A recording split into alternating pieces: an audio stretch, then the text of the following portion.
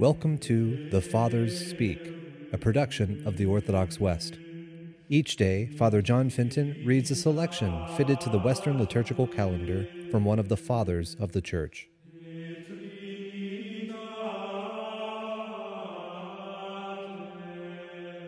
On this day, we commemorate the establishment of St. Peter as Bishop of Rome, known as the Chair of St. Peter in Rome.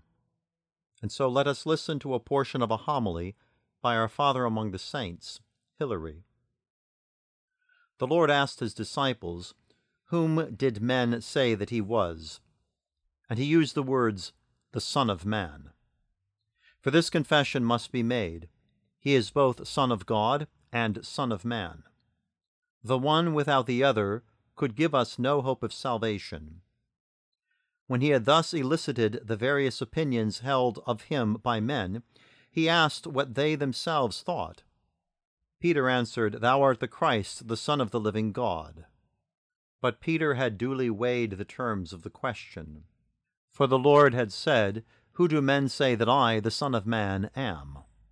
Bodily sight certainly showed him to be the Son of Man.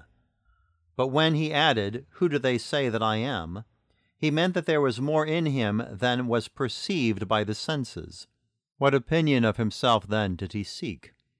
Not, we must think, that which he himself said of himself, but it was a hidden thing which he sought, which the faith of those who believe in him should embrace.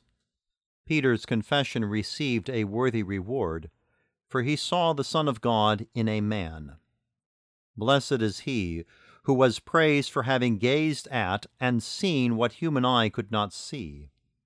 He did not contemplate what was of flesh and blood, but saw the Son of God by the revelation of the Heavenly Father, and he was judged worthy to be the first to recognize the divine in Christ. O happy Church, founded on a new name, founded on a rock worthy to be built on, for that rock would destroy the infernal laws and the gates of hell, and all the barriers of death.